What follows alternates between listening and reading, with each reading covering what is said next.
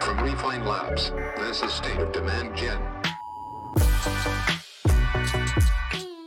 Awesome, everyone. Great to have you here. Happy Tuesday. Always love seeing all the familiar faces, almost 50 strong on Tuesday night. I don't know what episode this is, but we're coming on close to Demand Gen Live episode 100, as far as I can understand it. Maybe we're a couple episodes away. I need to go back and check my counting. Maybe I'm off, but I feel like it's coming up soon, so we'll do some type of celebration. Maybe the elusive swag that we've been talking about will come out. Who knows? Don't want to make any promises. We'll see how it goes.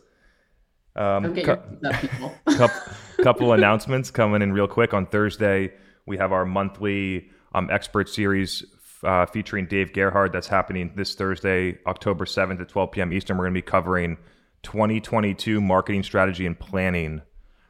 So anyone, it's October. 2022 planning is in full swing if you're into it. Like, there's some companies that finish 2020, the next year's planning, in like the middle of February. You don't want to be that company. Let's try and figure out the planning in advance. So that would be starting relatively soon. So we're going to go through that. Hope you can join. If you can, that's again a European friendly time. We usually get a really good turnout there, and we do a lot of Q&A. So if you're looking for ideas on your strategy from Dave or I, happy to help there. And now let's get into the agenda.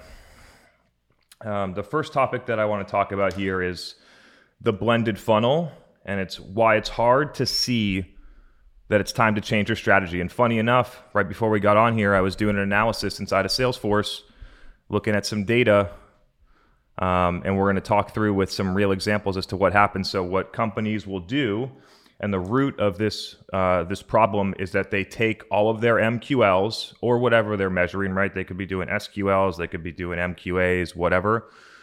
They take all of them, they blend them all together, and then they say, okay, out of all the MQLs, we win 1% of them. So if we want to get double the revenue, we just need to double the amount of MQLs we get. And what they don't understand is that not all MQLs are created equal. I'm going to go through that and illustrate that with Salesforce data right now. So let's look at by lead source or conversion, and let's talk through what the lead to win rates are for each of these lead sources. So we got content syndication from this place, 0.2%, 1 out of every 500 leads. Demo request, 7.9%, 1 out of every 12 leads. Events, 2%, 1 out of 50. Display, 0%, not a number. Paid social lead gen, 1 out of every 500. We typically see worse than that. Paid search lead gen, 0.1%, 1 out of every 1,000. That's pretty bad. Webinar, 5.2%. And so you can see there's a very large range between a 0.1% paid search lead in this company and an 8% demo request. 80x better conversion rate from MQL to customer. But when companies go back to HQ and they put their plan together and they say, okay, out of the 11,000 leads that we got last year, we won 200 deals. So next year, what we're going to do is we're just going to get 22,000 MQLs and we're going to win 400 deals. And then they go out and they collect all their MQLs from the lowest performing channels that I listed. Content syndication, paid social lead gen, paid search lead gen. What else is on here? Display. And they use those channels to pump up MQLs with terrible conversion rates because they don't respect the difference between a high intent lead that says, I want to buy from you now, versus a content syndication lead you paid $50 for an email address for. And so when you put all of that stuff together, it's not very clear how to drive your strategy, and it's not very clear how to plan your old school demand waterfall in order to hit your revenue targets. Almost every company makes this mistake. Last night I was going through another one with a different company where they're trying to project out, they have a short velocity sale. They're trying to project out what they're going to do in October. They take all of the historical numbers from September, and then all they do is they just double the conversion rate from lead to win. So instead of winning 8% of leads in September, they're going to do the same thing, but they're going to win 16% of leads next month. Double the revenue makes absolutely no sense. These are the flaws that happen when you make these like spreadsheet models. I very rarely see a spreadsheet model where the company actually hits their target because there's best case conversion rates. They don't respect the difference between the difference is in MQL sources. They don't understand time lag. 90-day sales cycle. They think they create opportunities in December and they close that fiscal year. Not going to happen. And so they don't account for how long it takes programs to actually start delivering and how long it takes to tune those programs. So there's just a lot of errors in planning, which cause marketers to overcommit and underdeliver. And the root of it, I mean, I mentioned a couple of the roots, but at the core, if you looked at it based on what I just said, the blended funnel, and you said, okay, so out of all of these different sources, content syndication, we got 4,000 leads last year. We won 6 customers. Our SDR spent a ton of time calling them. We had a bunch of opportunities that we didn't win. We spent a bunch of money to get the actual email addresses. Maybe we should just cut this and go and do something else with that. Paid search, we spent $1 million last year. We won 0.1% of the leads. It was very incredibly expensive. Customer acquisition cost was very high. Maybe it makes sense to either tune down the spend where we can actually make this work, or we should just cut it out. And so when you look at some of those things, if you separate them out, it becomes more clear that it's time to change your strategy. But because companies never separate it out, they never see these realities. I show this data that I just called out to you to CMOs that work at companies that are 1,000 employees and don't see these insights. So can't guide strategy changes. So this is real stuff. It doesn't feel that new to me, but I recognize that to a lot of people, it is. And the reason is because the conversion point, or otherwise known as the source, is a predictor and a surrogate for the intent that someone has to buy. And so when you put enough volume through that system, it becomes clear based on the win rates, do these people have high intent or low intent? And then you could siphon them off and say, all the ones that have less than a 1% win rate go in the low intent bucket. All the ones that have a much higher one go in the high intent bucket. And then you'd realize, okay, all of our revenue is coming from the high intent bucket. Maybe we should just stop doing all the stuff in the low intent and just focus over there. And so that is a summary of the blended funnel. And if you actually ran, we talk about the split the funnel analysis, and we're actually going to be launching some data and reports and frameworks that you can use to actually split the funnel yourself and see this data for yourself. And so that will be forthcoming sometime in Q4. Katie has a really good follow-up question on this topic, so I'm going to bring her on. Perfect. I hope I don't have food on my face right now. I'm hungry dinner. Yeah. So my question was like, if you're just looking at Salesforce and just looking at the data, nothing else, how do you know whether a channel isn't working for you because it doesn't work for your company versus it's not working for you because the person who's owning that channel isn't able to execute or strategize well? Totally. So I typically, when I do this, the Salesforce, I've done enough of these to kind of be able to look at the Salesforce data, lead volume, win rate, sales cycle length, and triangulate. There's enough patterns and there's not enough variability in how people run these channels, especially when it's lead gen. It's just push a button, try and collect email addresses. And so the way that I would look at it, if it's purely in Salesforce, is I would audit the emails that the data of the leads that we're collecting. Do they have business emails? Is the work in the job title clean? Do they have a company? And if you see, do they fit the ICP? You see those things and you see low win rates and it's clear that it's intent lead gen, no. And if you see garbage, which you see a lot, people will run Google ads and literally collect spam and report on MQLs for $5 each. And in that case, you know that somebody's not running the channel right. So typically by auditing the leads, you can get a directional look at whether the person, it's just terrible execution or whether it's the right people. But when it comes down to it, when it's lead gen, you can just look at the lead to win rates and pretty much be able to triangulate that. Yeah, I think it's useful just because I know that you would be able to identify it because you look at this stuff all day, every day. And so you're able to kind of pick out where the issues are. But I'm thinking about particularly if it's a startup or, a smaller organization where they might have like it might be like a CEO like looking at this, like trying to figure out who's not a marketing expert or not a sales expert, who's trying to figure out like why is something not working. So I think pinpointing like what they should be looking at to figure that out is useful. Yeah, so auditing the leads, the actual quality of the leads is one. And then another thing that I found is that it's usually not because of how the person is running the channel. It most often is because what you're doing doesn't align to how the buyer wants to buy. And so you're basically going out, running a gated content thing on LinkedIn, collecting an email address, expecting that person to push through marketing automation within a certain period of time and then pop out. And what actually happens, and the way that I actually see this happening, is that you go out and collect the LinkedIn lead, and you do that with $1 million budget, so you get a bunch of first touch attribution on contacts.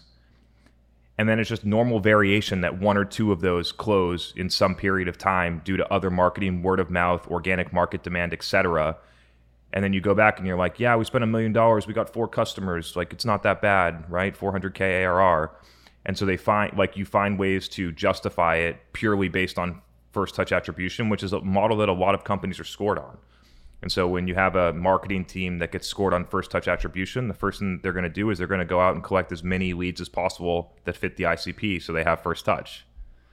And then after that, it doesn't really matter. Sales might close them. Who cares? We have first touch attribution. We can take credit on it. So I think that personally, I think the first touch model drives a lot of the wrong behaviors, or it could risk driving a lot of the wrong behaviors. Right. Yeah, that makes sense. I hate gated content as we all know. Yes. I think we're all on the same page here on the DGL community, right? That was an awesome follow-up question, Katie. Thank you. Rob has another. We're just gonna rolling us into Q&A. Yeah, let's do it. So Rob, I'm bringing you on live. You can ask your question.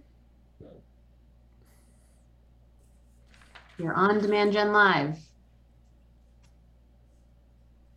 Okay. I'm here. You're here. Yeah. You're here. I had the Chris issue. I was on mute and not video. No, I think you answered it. My question, the second part of your answer is, my question was how much of that behavior is being driven by over-reliance on attribution models that are just all off of it and don't take into account dark social and things that we always talk about. So. Everything that B2B marketers do is driven on measurement. Yeah. And so it's weird. Like, as I bubbled it up, and I've said this on a couple of talks recently that haven't been published on the podcast, but coming soon, is that the only main pillar that we do differently here at Refine Labs is we think about marketing measurement differently, which then allows you to do way better marketing. And so all like I mentioned a lot, all other marketers get handcuffed by attribution. If you want to use LinkedIn ads, that's the only thing that you can do, because the CFO is going to come back in 60 days and say, you spent $100,000. What do I have out of it? And the only way that they're going to look at it is not at revenue. You're not going to be able to get that in 60 days on an enterprise sales cycle. And so they're going to be looking at how many leads did I get? And I'm encouraging people to look at it over a longer time window and say, how many customers did I get? And it's so strange. I do this analysis for companies, and I think baffled is the right word for this, that companies don't do this analysis every 3 to 6 months.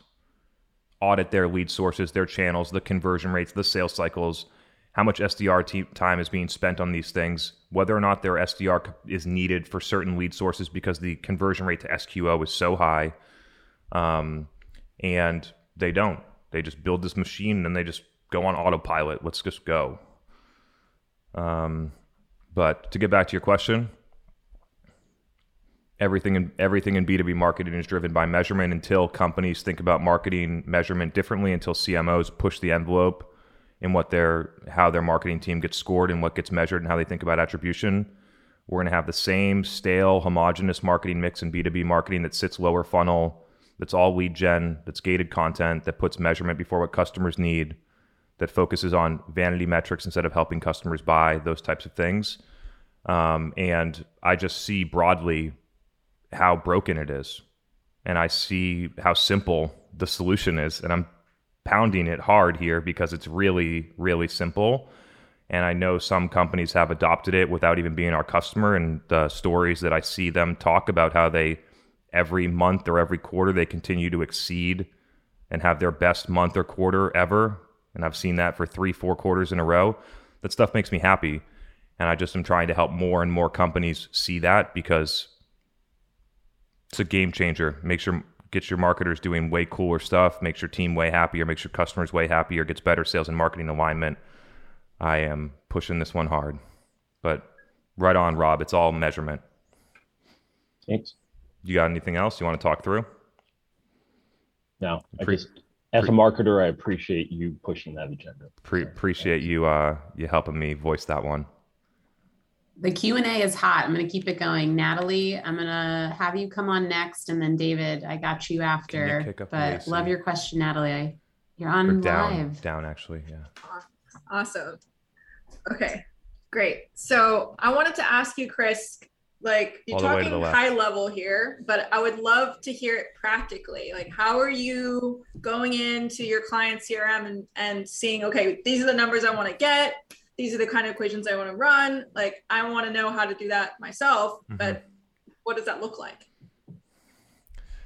So short answer is that your buddy Matthew's already in our alpha group and he's got all of the answers. So you can go talk to him. He told me he has to wait. He wants to digest it more. Like I asked. That's cool. But yes, so all that documentation is going to be released to the people soon, but he's looking at it and giving feedback, so you can feel free, but let's talk through it. I'm not going to go through like every single report that I look at, but the first thing that I'm looking at in Salesforce, I'm trying to understand their data structure. I'm trying to understand how they separate between marketing and sales. When they think about lead sources, a lot of companies will use lead source and then do top level lead source or departmental source. And then I'm trying to see how do they segment their marketing attribution. Typically, they're going to have primary campaign source, which is like demo request, newsletter sign up, ebook, this type of trade show, whatever. They're also going to have UTM data, which could be in referral source or UTM channel structured like that. So it's like, where do they convert on? What channel do they come from? It was digital. So I'm trying to figure those things out. And then I'm going to look at how they manage their pipeline. So I'm going to look at what their deal stages are. I'm going to try and figure out, either by asking them or by calculating win rates, what their qualified ops stage should be. I typically set it at, it's the stage after you start winning them at more than 20%. And so I'm going to find what that stage is. And then I'm going to track from each source, how many leads did they get? How many opportunities were created? How many of those opportunities became qualified ops? How many of them did they win?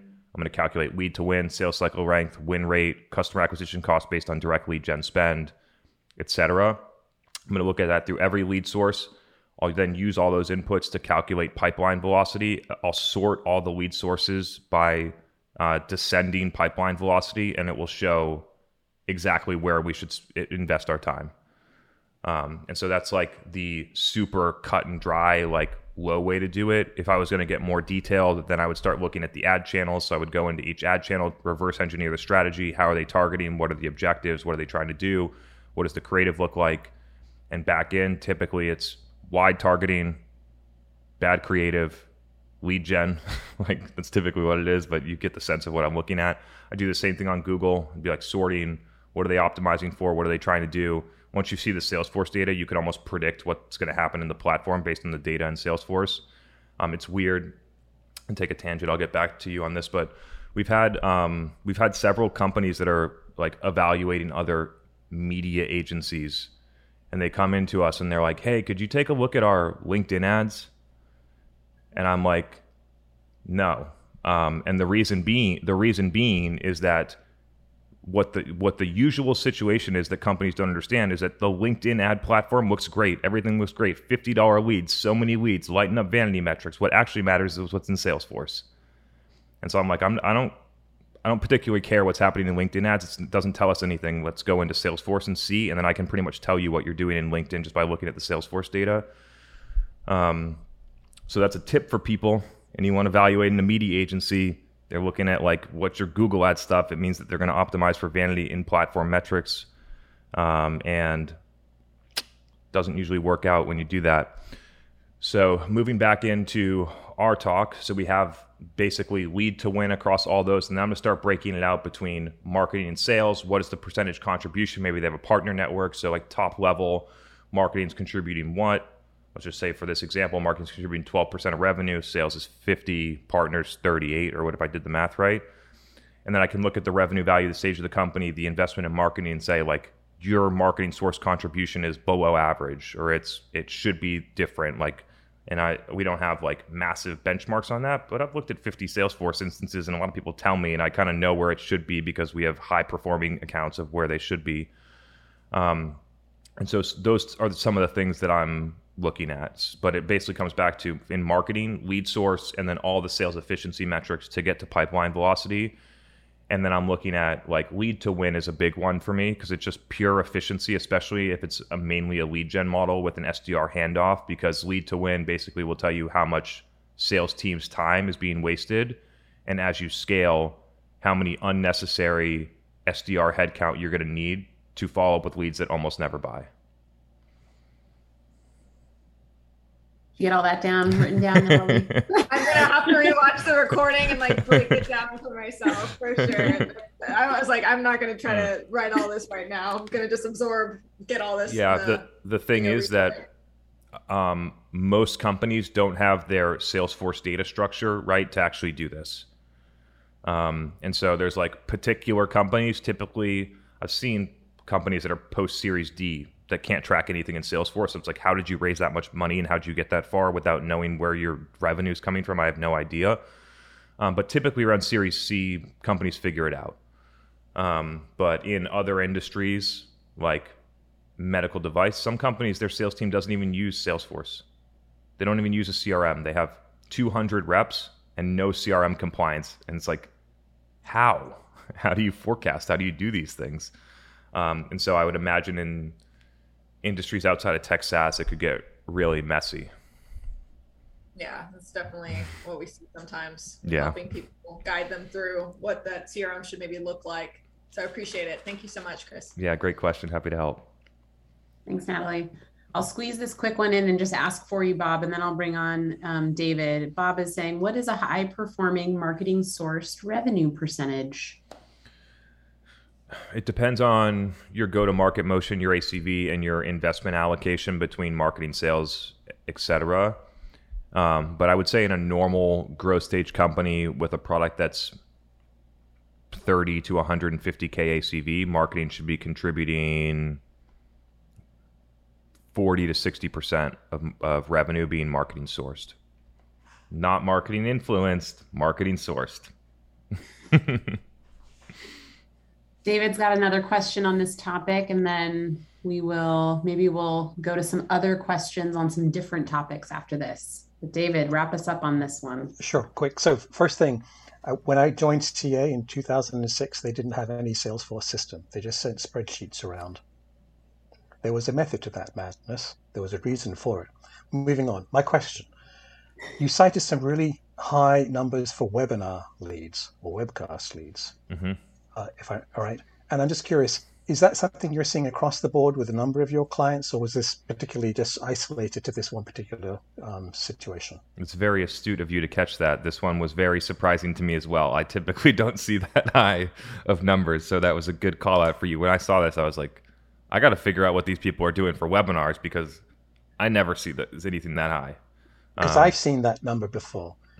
In 2016, I joined a company and we took a look at the leads that were coming in. And sitting with the VP of sales, we saw number one source of leads were incoming requests. Mm-hmm. No surprise to anyone here. Number two, webcast leads. Mm-hmm. Those and I was driving everything towards that. And what occurred to me, I mean, I've got the language now. I didn't have it then. Mm-hmm. Is we were educating, informing, inspiring mm-hmm. in our webinar process. We were showing, telling. We had a new technology into a new category. And so a lot of people were very curious to understand how does it work and so forth. And so perhaps your client falls into a new category, new technology kind of bucket. Therefore, mm-hmm. the webinars become a very useful source of knowledge and people come to them. Mm-hmm. So you're saying it's not your general experience. This was an isolated case. Yeah, greater than 5% win rates on webinar leads, definitely an isolated case in my experience. And I want to talk through, because like what we're doing right now is technically a webinar, right? So it's like if you are a business and you're doing it with the right intent, these can be very high performing channels. The way that companies do them, however, is no value on the content, collect leads, cold call after the event, or SDR cadence after the event. And that's why you see some of those things. So if companies could just adjust the strategy to, like you mentioned, educate, inspire, inform, not try and run lead gen, and then do it in a little bit of a different way, they might see better win rates, because they're not chasing a bunch of people that don't want to buy. But yes, that was a real, like, I went through those pretty fast. That was a really like smart call out there. I'm not surprised. Not surprised. Just giving you some daps. Okay, this is going to be a good one, guys. We have a first-time Demand Gen Live attendee with a question. So, Joey, I'm going to bring you on. Thanks, Megan.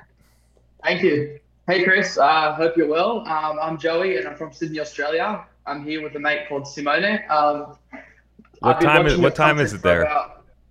It's 11 a.m. right now. Nice. Great to have you here. Yes, thanks. So just want to say thanks for doing this. I've been learning a lot in the past 2 weeks, and it's been great. So I just wanted to ask a question that's not really B2B related, but more B2C.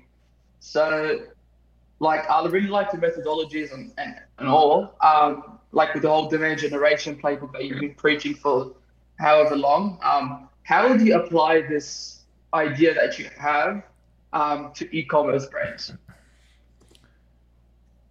So it's generally the same thing. And so if you think about it, like I can talk through, there is a athletic hat that you wear while you're running. It's like some performance brand. It's a $60 hat. Like, so in that hat, advertising to me on Instagram, right? I'm a runner. They probably have some data somewhere in Facebook and Instagram to target me there. I see the hat, cool videos, looks great. I'm not going to DR convert there and buy the hat on mobile. But when I was traveling to go and run a race and I was thinking about like don't want to use that old hat, I go back and I don't even look at another brand. I don't look at Nike. I don't look at any of them. It's the one that advertised to me on social was top of mind. I go in there and I buy a $60 hat that had cost of goods sold of like $3, and they make massive margin on that. And so those are the plays it's the same principles. You need to change how you measure. E-commerce is typically measured full direct response, single channel lead gen, just like B2B marketing. They follow attribution. Smart companies are picking up, and smart e-commerce companies have been paving the way using How Did You Hear About Us for a lot longer than B2B. And so changing the way that you measure can help you triangulate what's actually happening, that you're not always looking for a direct response conversion. You're looking to educate someone, and so that they remember that thing, whether it's through video or content or otherwise, and an organic or paid. And then you are looking for high intent buyers in the places where they convert. In e-commerce, as they continue to make checkout easier, right? You can be looking for DR. You can like optimize for that. But you don't need to in every channel, which allows you to kind of like focus on the right places, right? So if we look at create demand and capture demand strategies, at the moment, most e-commerce brands are full capture, right? Like I was on some sunglass website over the weekend because I'm going on a trip soon, and I do that. I land on the website, and then all I've seen for the past 4 days is like display ad retargeting on weird channels on YouTube, and I'm like, why? Like it's a complete waste of money to do that in my view. And so just changing the mix to think about how much should be allocated to create demand. As you get better at creating demand, you will invest more and more there because you recognize that capturing demand is way more competitive, way more expensive, and it's easier to win at the top. And so that's sort of the focus, but the core principle is change how you think about measurement, and then change how you think about single channel. What do I need to accomplish every time? That's awesome. Thanks, Chris. Happy to help, Joey. Thanks for joining us. I don't talk about e-com very much over here, but brings me back to the days. Yeah. Good to see you. Bring it up when you tell your stories about your businesses. So thought it would be a good one. But hope to see you back next week, Joey. All right, Dave has a good topic. Dave, I'm bringing you on so you can ask your question live and talk through this with Chris. Come on. There we go. Can you hear me? Yeah. Can you hear me all right? Okay, good. What's happening, everyone. Dave? Hey, Chris. Great to see you. Good to see you too. Hey, Chris, I've been listening to some of your recent podcasts. And today when I was out for a walk, I was thinking about your distinction that you draw between sales and marketing. And it's interesting because I never thought of it in those terms. Just to recap, let me see if I've got it correctly. You're saying that salespeople are typically looking for an immediate conversion. Not salespeople. I just want to clarify. So it's just sales, right? So it could be a marketer, it could be a CEO. But please continue. Sorry to interrupt. Okay. Well, maybe all right. So maybe that's a nuance that I needed to pay more attention to. Mm-hmm. But sales, let's say the sales process is always looking for an immediate conversion that's going to advance the sale toward revenue. So the focus is short term. And it tends to be focused on accounts, at least in B2B. And whereas marketing is a little bit longer term, the goal is typically to educate people so that they will be interested in buying when the time comes for them to buy. Is that a fair summary of your definition? Pretty fair summary. And then just to kind of go a little bit deeper on this, it doesn't matter what your job title is. It doesn't matter what department you're in. Like, as a salesperson, you can be doing 100% marketing, right? Just follow the definitions. Or as a marketer, most marketers probably do 80% sales, 20% marketing, or it could be even more extreme than that. So it's more so a barometer to use in your brain if you're a marketer or a salesperson to say, how does my time and my budget get split between these two things? And so if you're a direct response marketer that we just talked about with Joey, direct response marketer that's always looking for leads and running performance marketing, then you're pretty much doing sales. Okay. What I'm looking for is your reaction to some of my own observations about this. We'd love that. I would say, a huge difference is that it's sales that's ultimately on the hook for revenue. Rarely is marketing on the hook for revenue. I mean, they're on the hook for leads, but they don't really have to bring in the deal, at least not in high value. Not how it's worked in the past. Nope. So sellers are typically trying to limit their activity to high intent deals. They really don't want to deal with anything that's not high intent. It makes sense. And one thing that you left out that I think is pretty important, the sales focus is typically one-to-one, I believe, and the marketing focus is typically one-to-many. And I guess on that one, I'm particularly curious to hear your point. I think as soon as a seller or sales starts trying to communicate broadly across accounts or with many individuals at the same time, they're doing marketing. Whereas the seller is always focused on one account or one individual within an account. And for me, somehow that's an important distinction. There's so many.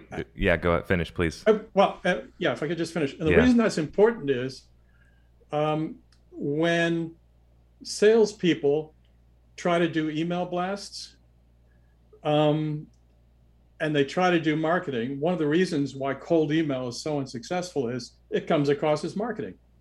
It's not a true one-to-one connection. Whereas if sellers realize that their job in trying to do email or cold outreach is to establish a one-to-one connection, they'd be much more effective in cold outreach. So I'll shut up, and I'm interested to hear. Yeah, there's some good reactions here. So there's a couple of nuances that I see. So when a salesperson goes and does an email blast hoping to convert people, I still consider that sales, even though it's one-to-many, right? Because it's the intent of what you're trying to do, which is I'm going to blast out and I'm going to ask 1,000 people instead of one if I can get a meeting, right? That's what people are doing when they use sales engagement platforms and things like that. I still consider it sales, even though people look at it in bulk marketing emails. I don't see it that way. At the same time, if a salesperson, like someone, who am I going to mention here? Like a Colin Cadmus or a Justin Welsh back in the day, those types of people, that they were a salesperson but they were out there educating people on LinkedIn, and it was one to many, and I would consider that marketing, right? And so there's so I think that it's the one-to-one, one-to-many is an interesting nuance. I haven't thought completely through it, so I'm not going to have a position, but I think that there's ways to do one-to-one marketing and sales, and I think there are ways to do one-to-many sales, but one-to-many sales is typically bad. Right. So it's, in my opinion, it's not good selling and it's not good marketing. But anyway, yeah, particularly when sellers try to do it. I'm on board with you, some of your thoughts. Yeah, for sure. Okay, thanks. Just curious as I try to work this through. Yeah, thanks. I'm going to keep thinking about the one-to-many, one-to-one thing too. Thanks for sparking that. We got a couple of really good questions submitted in advance, and I made some promises that I intend to keep. So I'm going to run through a couple of those. Anyone here live, drop any in the chat and we can get to you as well. But let me throw in a few of these and then we can meander back to the agenda. This is a good one. So this is from Adam Kitchen. He says, Chris, you've mentioned a few times how amplifying your content creation with paid media can be a really powerful strategy. Can you talk through the execution of this? Yes. So I'll give you a couple of different examples because in 2018, 17, this was a secret weapon on Facebook ads. Facebook and Instagram, just to clarify. And so what we would do is we would package up things like at the core principle, just to back people up on the strategy, at the core principle that our customers believed certain things and the people that didn't use our product didn't believe those things. And my goal as a marketer was to get the people that didn't believe those things to over time believe them using data and storytelling, etc. And once people knew those couple of things, that they would be more likely to consider using the product or asking someone else about their experience with it. And so that was my objective as a marketer. And I would encourage marketers to get to that level of granularity, which requires a huge amount of customer intimacy. And so if you try to get to that level of granularity, it may illuminate for you that you don't understand your customers well enough to really do this. So first is customer understanding. If you're looking for and I know in the note that he said that the content is actually working. And so what we were doing in Facebook at that point is we were taking out content, case studies, clinical trials, videos with physicians, etc., that we knew people liked. And then instead of posting them organically to a 10,000 person audience, which was a good size audience for us, there was only 5,000 total accounts, 10,000 people in the audience, it was good. But instead of doing that, let's take the video and let's use paid to guarantee distribution to all 200,000 physicians and clinicians that we want to see it. And so for that thing, at the time, Facebook ads were probably $3 CPM. So we're talking here like not a lot of money. Let's see if I can do the math in my head. $60. Something like that. Maybe if you want to hit everyone twice, $120 to get everyone in our entire TAM to see this video or to see this case study or to see something else.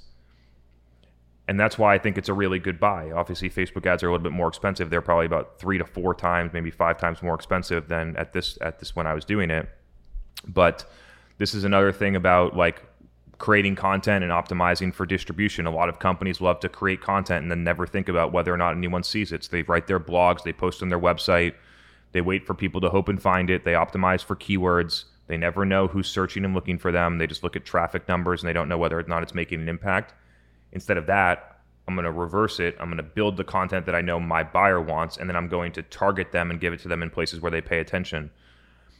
And so that's one way we could do it with Facebook. You could still run that play in Facebook today, and we do it for many companies. Case studies, videos, product tours, etc. There's a lot of different plays that you can run on content. You could do the same thing on LinkedIn. Let me back up. On Facebook, I thought that the core strategy at that point was to run media to test variations and then post organically afterwards.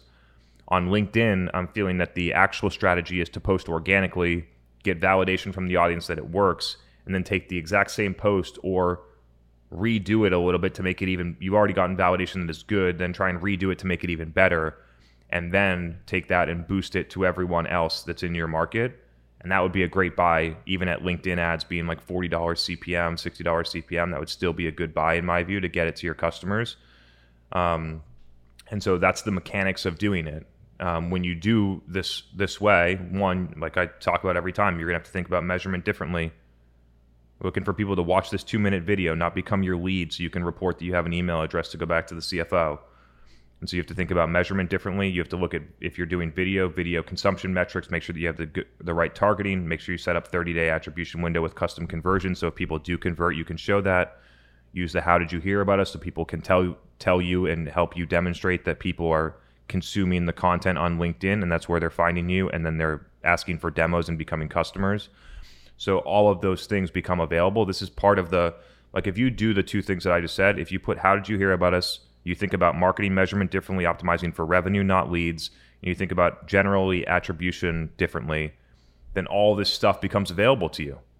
You can post organically on LinkedIn. You can build an audience. You can take the time to do that. You can show that instead of collecting 1,000 leads and winning one customer, that if you just spend a couple of months on LinkedIn producing content, you could collect 10 leads and win 4 customers.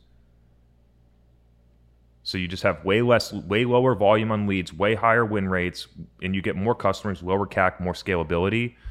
And so that's the general path. Megan, maybe since Adam's not on here, maybe you have a follow-up so we can give Adam exactly what he needs in terms of guidance. No. I mean, I think you directly answered his question, and I was going to follow up with a different question from Dan, but it's along the same lines that digs in more specifically on how to execute on paid social. So I'm going to jump to this because it'll allow us to stay on this topic and for you to continue to clarify. So this is from Dan Payne. He says, Chris, I've heard you speak a lot in the past about the importance of running product marketing type creative on paid social. And in general, my understanding is the idea is to drive consumption in feed so that people understand the differentiated value of your product and how it can serve them. The end business outcome that you're ultimately hoping for is that people are going to come to your site and engage when they're in market for a solution, and that your product or service is top of mind.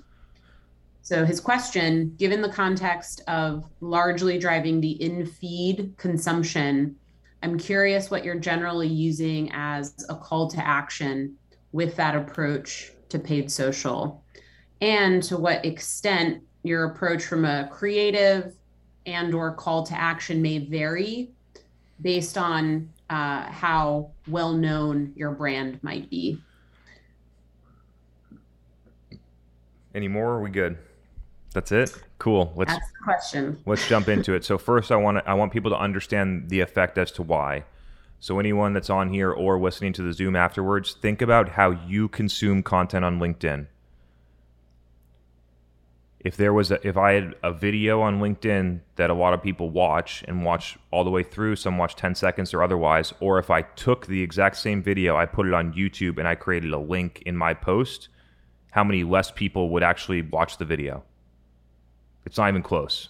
We should run that test just to have the data. I bet it's at least 100 times less. And so that's the reason why when you put the content in the feed, people want to consume content in the feed. They don't want to leave. You want to reduce friction at all costs. It completely goes against what marketers have been trained from the Google era for the past 10 years that, oh, we need to get a click, and then we need to get them on the landing page, and then we have to look at Google Analytics, and then we have to look at our conversion rate of how many people fill out the form. It's like SEM squeeze landing page like 2009. We need to get out of this mindset, especially when you're in social. And so the goal is to create content that's optimized for native consumption. Create content that's native to the platform. If you're putting something in an Instagram story versus a LinkedIn text ad versus a LinkedIn feed ad, you're all going to need different strategy and different creative. The LinkedIn text ad is not going to have a lot of room. The LinkedIn feed ad, you have more flexibility. And you want it to be consumed, so you can consume it. And if it's just a picture, think it could pretty much a billboard. Right? I see some product-led companies putting billboards up in, South Station in Boston, probably paying $10,000, $20,000 a month for that billboard, and pretty much nobody's commuting in there right now. Maybe it's remnant, so they're getting cheaper prices on it because nobody's commuting in there right now, but they're spending money on billboards. You could treat a LinkedIn ad just like a billboard. You're trying to get that impression. You're trying to get a message across. You're trying to make that impression count. If you go to a video, you're going to look for someone to consume the video. Maybe it's a customer story. Maybe it's you're taking the data from a case study and then repackaging that into a video story so that people will consume it there. You need to think more like a content creator than a lead gen marketer. And so those are the insights when you put things in optimize for the feed. A couple other data points just to drill this home for people. On LinkedIn ads, the average click-through rate is about 0.4%, which means that 99.6% of people aren't clicking. And so if you're banking on the people getting to your landing page in order to see your content, you're missing out on almost everybody. So instead of doing that, you could take the content and you could put it in the feed where the impressions are guaranteed, where most people consume stuff, but they don't click as much. And so it's a complete shift. Again, the reason that marketers don't do this, you need attribution and you need to go back to report to the CFO for stuff. How measurement drives all the wrong behaviors right now. In native content consumption is the win in social. It's so much more effective. You just need to adjust your measurement model in order to support it. And I think there was another like nuanced question in there that I didn't get to, the CTA. So in my view, the CTA isn't that important in this. Typically, I use Learn More because it feels the least salesy out of the options that LinkedIn has. And so Learn More, and then for the 0.4%, maybe if we're on a good day on LinkedIn, maybe it's 0.9% of people click on the ad and go to the landing page and see more of the case study, and then maybe one finds their way to the demo page and converts. Great. But that's kind of, we use Learn More. Obviously, if you're doing like webinar, David and I conversation, like if that company's getting 5.2% conversion on webinars, we should figure out how to get more people to their webinars that are the same quality. So yeah. Ashley had an amazing one-liner here, so I have to repeat your quotable quote. The content is the call to action. The action is to learn as you consume it. Yeah, that's great, Ashley. You rock. Gotta get that like on a poster or something back here. LinkedIn post for tomorrow. Yeah, the CTA is to consume the content. I love that. We have a couple more questions that were submitted in advance, but I want us to get in the other agenda topic because I feel like this is going to be an interesting one on product-led growth. You ready to dive into that one? Yeah. Let's do it. Let's get into it. So first off, for all the people that are out here being like, I've heard some people say Chris Walker's not a PLG marketer, I might as well not talk to him. But what I'm finding is that a lot of PLG companies actually need to figure out their enterprise motion. It's easy to take $1 million a month and drive user acquisition email addresses in Google and Facebook and call it a day and then try and push people through your product-led growth flow. That's easy. What's hard is getting enterprise accounts to sign up for enterprise plans and pay you enterprise prices. And so what we're finding is that a lot of companies have this, user acquisition performance model figured out. You can get 500,000 users pretty easily. If you define users differently, it'd probably be way lower. You can do that and you can push people through and you can end up with a bunch of people that pay $10 a month and your customer acquisition cost is untenable. And then companies figure out, hey, we actually really need to figure out this enterprise motion. We need to figure out how to get accounts that are going to pay us $1 million a year through this product-led motion. And that's where we come in. And so that's happening quite a bit right now.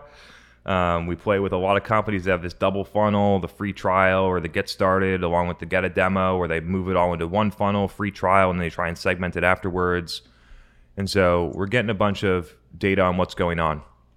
And the thing that product-led companies that are trying to move into enterprise or whatever, move into it or do whatever, you're trying to go out and target enterprise, and what they do is really fascinating because it basically mirrors exactly what companies do with gated content in enterprise SaaS. And so what they do is they will take a bunch of they'll target enterprise accounts. They'll try and get some level of user acquisition to a sign-up flow for a user, not a decision maker, a user. they'll get that person in, and then they will try and basically shove someone down a product-led funnel until they buy. Which sounds very similar to, I'm going to go out with a LinkedIn ad and give you some gated content, and then I'm going to try and shove you through marketing automation and cold calls until you buy something. It's literally the same thing. And so what I'm suggesting here is that companies that are running product-led, trying to get to enterprise, like, you could basically drop in and adopt our marketing model and get way better results in the enterprise. And it's just two different motions. Keep your product-led user acquisition, performance marketing thing going. You could probably take a look at it and make it more efficient, because most of them are terribly wasteful. And then on the enterprise side, you could literally just adopt our model and have two things running and get way better results. Because what you want to have is, instead of having someone sign up when they're not ready and then try and force them through a product-led flow for the sole reason because you can measure it. So you want to have them hit product usage statistics so that you can cold call a decision maker, you can cold call them. And so instead of doing that, if you just educated people in the places where they are, the decision makers, the users, the company, got everyone on board, and then they came through and they signed up and they went all the way through the flow to a paying user straight away. It's the exact same thing that companies do with ebooks, and the conversion rates are very poor. The reason that they do it is because they're obsessed with the idea from like 2006 about this top of funnel. Let's collect our top of funnel leads, and then let's run them through email automation and lead scoring and all these things. And then just because, like, after they get that mid-funnel content, they're going to be so ready to buy our product that almost no people make it through this funnel. And the solve is not by adding more people to the funnel. It's by changing who you're adding. So do you think the dual CTAs can work? Because the product-led funnel will work for some smaller users, smaller companies. And I know we've talked about some of the challenges of the dual CTAs, but essentially it's just two different playbooks and they should run them both side by side. The dual CTA is great once you've made the transition. The dual CTA is very dangerous for companies that are enterprise SaaS and trying to introduce a product-led flow. Because then you go from getting 200 qualified demo requests a month that your sales team loves to talk to, that they win at 8%, that's driving a bunch of pipeline. And then you put another button on there that says get started for free. And then the next month you get 10 demo requests. You still win them 8%, but you only get 10 instead of 200. And the other 190 went into your product-led flow. And then they don't talk to your sales team. And then they don't convert right away to a sales qualified opportunity. And your qualified pipeline goes down. And most companies can't weather that storm for 3 to 6 months to have it go and figure back out, so they retract back. It's way easier if you built product-led from the beginning, and then you broke the product-led, and then you get a demo. But if you're an enterprise SaaS company and you're always in a sales motion, and then you go down to product-led, most companies really struggle with that transition because it's basically a different go-to-market, and it really hurts in the short term, is my experience, in terms of your sales team goes to basically having no pipeline coming from marketing for a long time, unless you want to go outbound to free trial signups, which is a bad look in my view. It's not the goal of product-led. And so you delay pipeline, you stall pipeline, and you have to figure out an entirely new go-to-market motion that you don't know about. And it can really hurt you from hitting your targets in the short term. So that's where the dual CTA gets messed up in that one instance. You're an enterprise SaaS company, you're trying to introduce product-led, it changes your go-to-market motion and your sales pipeline. Got it, makes sense. Hot topic, we got a lot of questions in the chat on this. Love it. So let's keep it going. Troy, I like your question a lot, so you're coming on first. Welcome. Yeah, so we're currently in this transition of a lot of good product-led growth and trying to transition more into this enterprise model. We have a marketing team that is split between trying to focus on two of these areas at the same time. So we have social, content, product marketing, performance marketing, all kind of more focused on the self-serve and the signups. And I'm wondering how we can get more of this team involved more into the demand gen function, focused on more of this enterprise buyer. How do you define enterprise? Everyone's different.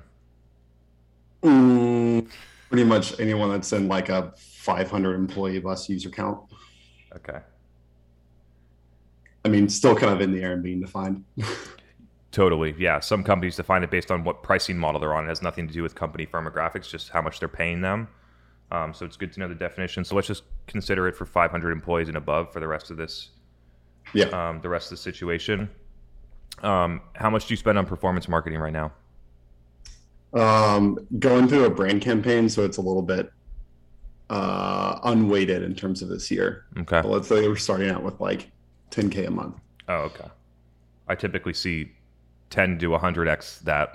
So 10K a month. How do you have so many marketers that are just playing with 10K a month? Like, I mean, a lot of recent hires. Okay, got it. Yeah, so like it's being ramped up very quickly. Understood. Yeah. So your product lead flow is pretty much organic so far. Like you got 10K a month, but it's pretty much an organic acquisition strategy. Before this year, yeah. Yeah. Okay, and so you're moving into the enterprise motion. You have some marketers that are focused. What I typically see is that they'll go into it and they'll run Google heavy. Google you can't target based on account size, right? So you just like Google performance marketing, like just audit that against revenue, not against signups and things like that. And you could figure out what you need. I find most product-led companies grossly overspend there. Like it's way worse than enterprise SaaS. So like 500, 700,000, $1 million a month that's not driving results, right? So that's, and you can just let that, once you optimize that, just let it run, right? The 1,000-person company might search what you're looking for. The 10-person company might search what you're looking for. Get into the website. If you use the dual funnel of request a demo, free trial, just let the customer choose their own adventure, so to speak. Some people will fill out a demo. A lot of people, 90% is our data that will go to the free trial in most instances, but you'll be able to see that afterwards. If you use enrichment, you can see the company size and you can go from there. And what I would do is I would operate both of the different funnels, and I would be looking at them only at 500 employee and above over time. So how many submissions are happening, how much pipeline is happening, how much close one is happening at 500 and above through either path. So that's like the first layer. Then you need to actually go out and you need to target those accounts, and you need to create demand. And so that would be, you can target them paid. Initially, that's probably a good move while you build up the organic social strategy. So paid on LinkedIn, Facebook, and Instagram. You decide based on your buyer and through testing which ones are going to be most effective. It also depends on your ACV. Lower ACVs, LinkedIn's kind of iffy from a cost standpoint. So you can kind of figure out, how am I going to get this message across to enterprise buyers? Because in the organic, and a lot of companies that are product-led can grow to about $10 million in revenue through a pure product-led motion, where they just wait for people to find them in search, maybe convert them on an ebook, run them through marketing automation, and do that. And then over time, they realize, wait, like enterprise buyers don't buy like this. They don't go out and search for something and convert on a free trial and then do it. They hear about it from friends. They read content. They do all the things that we're saying, which then gets them to talk internally and decide to use the tool. And then they come in and they'll decide whether they get a demo or do that. So you need to go out there and figure out how to go out there with information and get them. That's the missing piece in product-led companies, because it's the free trial motion is so performance-driven. It's so like acquisition, what's lower cost per lead, let's push them through this machine, that when you actually move into the enterprise, you can't run the model that way. And so, but it's hard for teams to switch their brain. It's hard to go from being a performance marketer to the next day doing the things that I'm talking about. And so I think the good strategy is to have separate teams with separate goals. And so you have one that's focused on user acquisition to product led, and then you probably have a growth team, or maybe the teams together that's trying to move from acquisition to paying user for just the general product led. And you have a separate team that's out there creating demand targeting enterprise accounts with content, media, etc., to go out and educate them. And that team is scored on enterprise pipeline growth. Yeah, I've talked to a lot of different companies. I'd be interested to hear what you think. Like, what are you thinking for how you would do it? I think like with the way of like elevating beyond into kind of a more sophisticated buyer, there needs to be a lot more like guidance into how to use a product, how to develop into like a newer way of thinking, a newer way of activity. that is a lot of like the questions that we get are more of those like beginner sales calls. And really trying to move towards like the education of what they need to do, and then having that informative be into, okay, we understand what to do with the product now. So now let's look at rolling this out to an entire company. How do you, I'm just collecting market research at this point because I think it's super interesting. So how does a 500 employee account get on to your enterprise plan and pay enterprise prices? Is it based on seats? How does it decide? Yeah, it's largely based on seats. Yeah. So sometimes it can be within one department, or it can be an entire company rollout. Just depends. Yeah. So like the Asana, Slack type of model. Number of users or different things. So you're trying to get like a couple people in, and then through growth loops or otherwise, it spreads to a team, and then at some point you convert them otherwise. One thing that I've been pushing product-led companies to consider is how to make the offer to the enterprise stronger,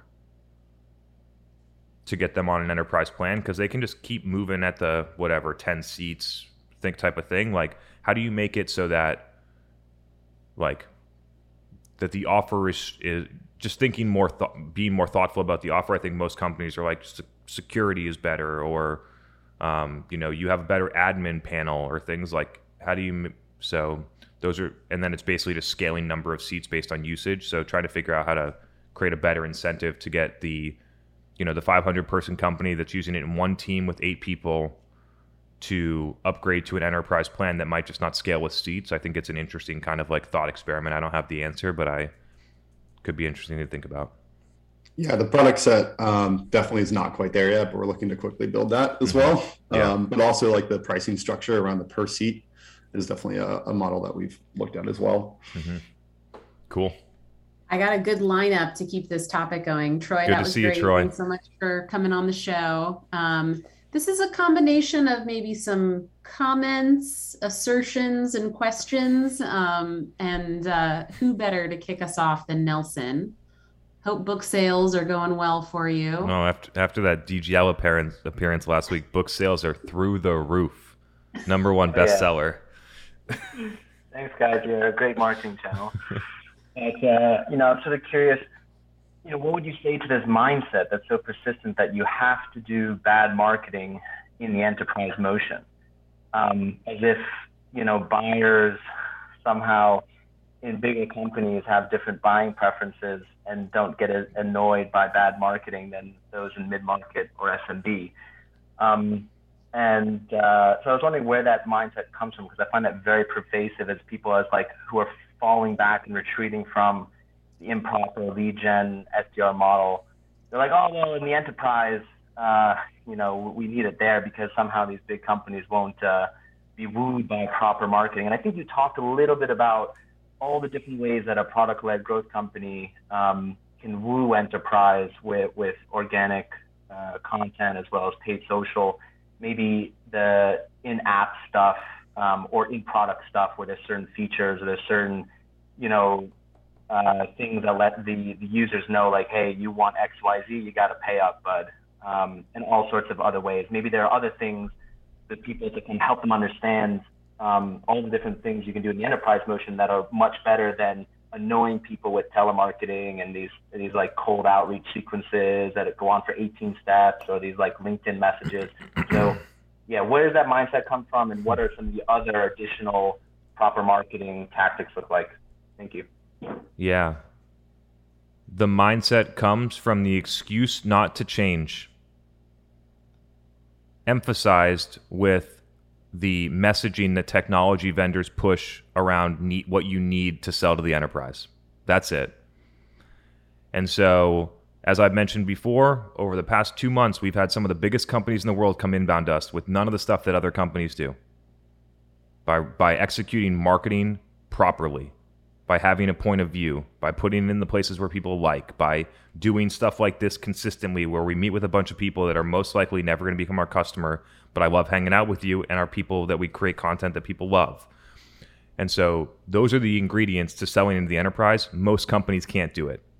So since they can't do the things that actually work and the things that actually are aligned with how buyers want to buy, they fall back to the things that they've done before that are easy to execute and easy to measure and perform less than mediocre. And that's where you get the seller-centric cold outbound sequences, sitting there waiting on intent data to cold call people, pushing content to enterprise accounts, calling them an AQL, running them through marketing automation, cold calling them straight away, things that nobody on this call or anyone that's listening to the podcast, nobody wants as a B2B buyer, but companies do it to all of their customers. And it's just it's just the mindset that needs to change. And I'm trying here, but those are some of the things that I see. And then maybe if you can also touch upon some of the other additional proper marketing tactics going into the enterprise, maybe specifically in the context of a PLG company, that kind of show what good looks like, that'd be great. I think having a point of view and then communicating that point of view and making sure that you are targeting the people that align with that point of view through customer research before you do it. So customer research, understand deeply, create a point of view, start executing that, refine the point of view, continue to evolve, make sure that you're helping people along the way.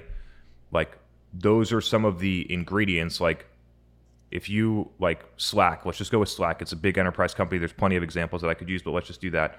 The things that they should be doing is having a core narrative about how business communication is changing. They're probably doing it. I just don't think that they're distributing the content or that message that well right now.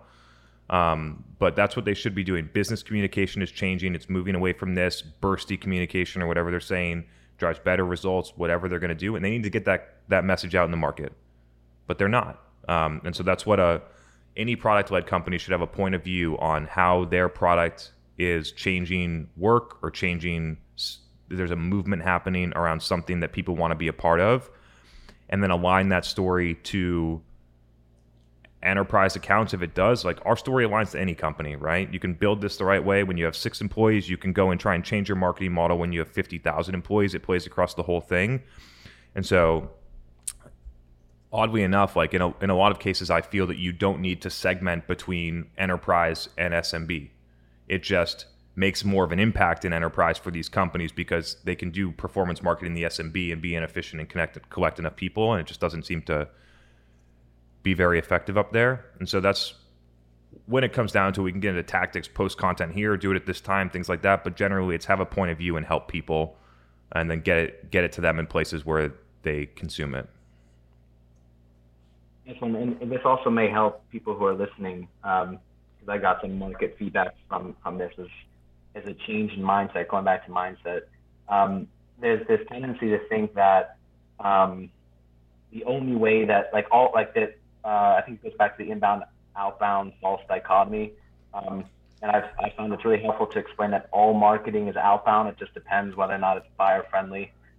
And that their idea is, well, I don't want to be lazy and just wait for things to come in. So let's go and, like, with my spear, and try to spear a buyer with like a telemarketing call or something like that. And so they think that's, they're still operating the like HubSpot inbound, outbound thing. So I think trying to help with that mindset and realize there's a lot of things that marketing can do, to bring everyone in the door, and it's all outbound. It's just the type of marketing that you're doing is helpful, I think. Yeah, people need to be really careful looking at HubSpot's playbook from 2009 being like, outbound marketing's over. You can't run any ads, just build blogs and just wait. It worked in 2009. It's a long time from now. And at that point, there was no channels to target. There was no B2B data. The world is different. I can get to exactly who I want across tons of different channels. And so that narrative is outdated. Thanks, Chris. Good to see you, Nelson. Wayne, I'm excited to have you join us and share some thoughts. Welcome. Thanks, Megan. Yeah. Hey, Chris. Hey, guys. Hey, Nelson. We had a good chat on LinkedIn today, dude. That was awesome. So I love this PLG enterprise discussion. This is just fire, because actually most of what I see on LinkedIn is actually PLG focused, and there is a differentiation in some cases, but not in others. I mean, and some of the things that I'd argue are, I come at this from a sales, bit of a marketing background, but mainly a sales background. Like in product-led growth orgs, sales are really expecting tap-ins. The deal is pretty much done by the time it gets to them. I mean, it's pretty much there. And if it's not a tap-in, sales guys are kind of upset. In the enterprise, when marketing is working really well, marketing has achieved trusted advisor status for the salesperson. So when they get the opportunity, they have got this warm lead that is ready to be consulted, not sold to. And it's not that common, but when it works really nicely. And I have, my personal experience of this is in my own business. So I run a boutique consultancy where I consult with early stage startups that are trying to do just this, evolve from product-led growth up market. Mm-hmm. They want to increase ACV into the enterprise. All my contracts are six-figure contracts. And I have done zero outbound. Everything has been inbound. Every single piece of it has been. In fact, I have a wait list, and I've been turning people away. That's another business problem that Chris, you might be able to help me with as on the side. But it's because I have been delivering a message to VPs and CEOs in social, exclusively in social. I have a newsletter, but it's really exclusively in social. And when they come to me, they're coming to me as if they know me. I've never met them in my life. They have no idea who I am. Never worked with them, never met them, might have some secondary connections.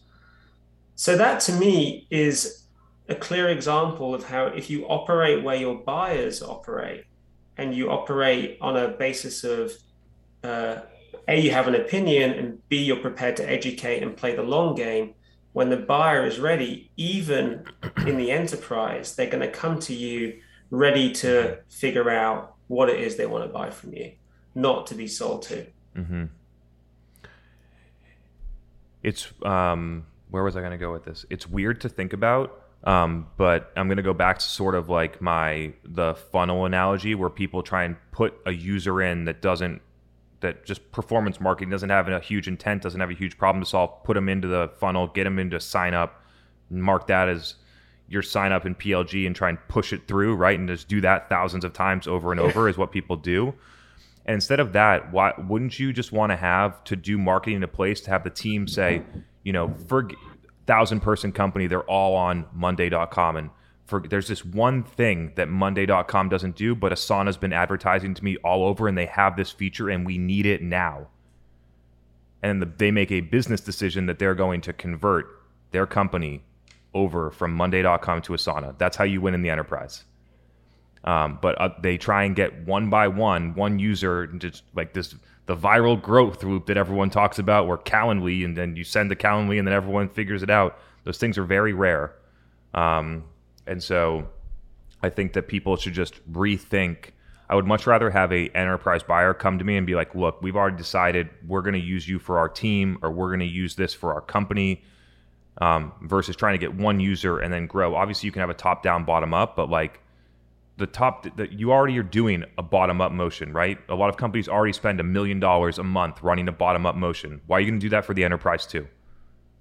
So you go have a top-down motion in the enterprise, and then keep running your bottoms-up on Google and etc. Yeah, I don't think the majority of leaders today. You'll know this better than I do, but I just don't think the majority of leaders today believe it. I just don't think they believe it works. No, they don't. Yeah, it's a combination of not being in the details enough to see the things. Like, look, I don't fault anyone for not understanding these things. I've been doing this a lot for the past 5 years, trying to basically show these things that buyers have been telling me that I know are true, that are very difficult to prove, and I'm creating data to help people understand that it's real and it's happening. So I don't fault people for not knowing these things, because they're not anywhere near in the details that I am in order to figure these things out. And I don't have it all figured out yet. And so not being in the details enough. But the next one is that they listen to certain sources of information that are telling them otherwise. And that's the big one for me. I think that most people get their information from vendors and analyst firms about what they should do in their marketing strategy, which is why they over-adopt technology, why they obsess about attribution, why they focus on vanity metrics, etc. If they changed their sources of information and where they got it, I think that over time you'd see major shifts in how they look at the world and how they look about sales and marketing. They also bullshit their VCs to get their latest round of funding, so they have to. You got to play the game. Got to play the game, yeah.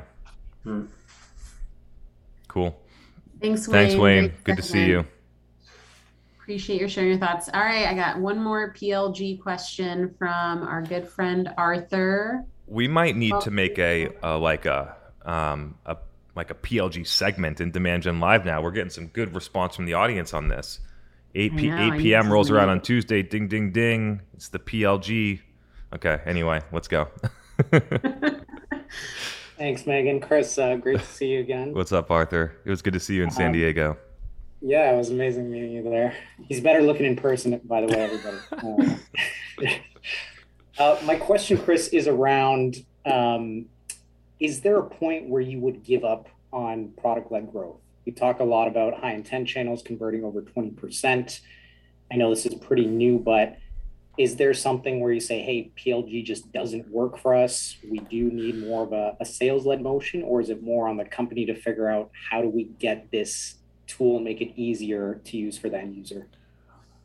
I think that the product needs to be built in a certain way to facilitate touchless onboarding in order for PLG to really work. And so if the product requires a lot of customization, a lot of like data structure and integration, right, where you have to like customize it a lot, where you could use someone that helps you, there are a lot of cases where PLG is just not a right fit for a company right now, right? If that was part of their strategic priorities, they could get to a place where they're getting people in through the product that way. And so I don't think that there's any reason to completely not do it, but you have to assess the situation and say, like, is it serving us to have people come into our product, not understand how to get through the features, and then get frustrated after 3 minutes and leave? Is that a better thing than having them come through a demo so they can see the product and we can sell them? It might be a little bit more expensive in the short term. It might be a little bit more difficult in the short term. But right now we have qualified users that are coming into the product and are being frustrated and leaving, and then we're not able to recover them afterwards. So if the product isn't built to convert and you don't have a predictable flow, then it can from user acquisition to paying user through that, it can be a real struggle. Yeah, I think that's the knock that we're seeing here is like, are we confusing our buyers and leading them down a PLG growth path, and then them not realizing the value of the product? So yeah, we kind of made the decision to maybe step away from that until we get to more of a touchless onboarding experience. I guess a follow-up question is like, product-led growth for teams where you need maybe a little bit more of a department and more of that team to go on board. Does that change anything in terms of the way you would go to market, or how would you get more of the team to get on your free trial? I think it depends if it's seat-based or if it's not, right? So if it's like project management software where everyone's in there and you can get one person and then that person can go and get the other 7, that's one way. But there's some things where the whole team needs it, but there's really just one user. And so I think it depends on that component too. Because if it's the team needs it, but there's one user, perhaps there's actually a demo traditional sales flow is actually a better way. So there are some nuances, but I don't think there's a clear-cut answer to that one. I appreciate it. It was good to hear your thoughts on that. Cool. Thanks, Arthur. Good to see you. We are tapped out of questions. Lovely. Closing thoughts. I feel like we went a lot of different directions with PLG, so I don't know if there are like some key takeaways there and other closing thoughts. I dropped the link to the Dave event this Thursday. It's going to be a good one, so I want people to sign up. Yeah, we're going through some 2022 planning. So on the PLG side, we're going to start, like, we have actually quite a few customers now that are running this motion enterprise with PLG. And I think the missing piece of what companies are not getting from an information source for those companies right now is how to execute the enterprise side. They're getting all the information on how to execute performance marketing, PLG. Let's get people into the product. Let's try and push them through. Let's do our growth. Let's make sure that we have our growth loops, all that stuff.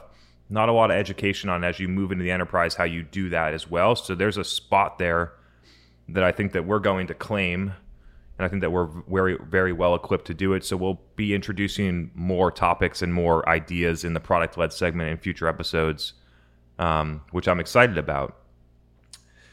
Additionally to that, we do have that event with Dave, and I think there's a couple other events coming up, which I'm super excited about. So if you can make those, that would be great. And then we have a couple of special announcements that are coming toward the end of this month. I think that I'm just kind of tease it right now. I know I'm feeling like I want to tell you, but I'm not going to. But we have some special announcements coming in the evolution of Refine Labs and what we're coming out from a product standpoint for people to get accustomed to. So I think let me just leave it. We'll be coming out with something. We'll be launching it by the end of this month, so you can hear more about it. We'll announce it on the podcast, and looking forward to sharing it with you. And with all that said, it's been a great Tuesday. Looking forward to seeing you next week, and talk to you soon. It is not PLG. It might be actually. It might be actually. Yeah, good point. Good point. It might be. All right. With that, everyone, see you later, everyone. Bye.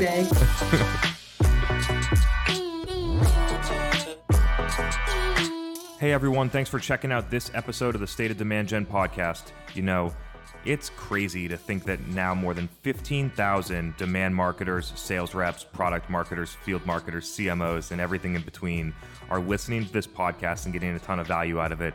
And so if you've been listening to the podcast and you've been getting value out of it, I would really, really, really appreciate if you could leave a rating in the podcast section. It would mean a lot to me. Thank you, and see you for the next episode.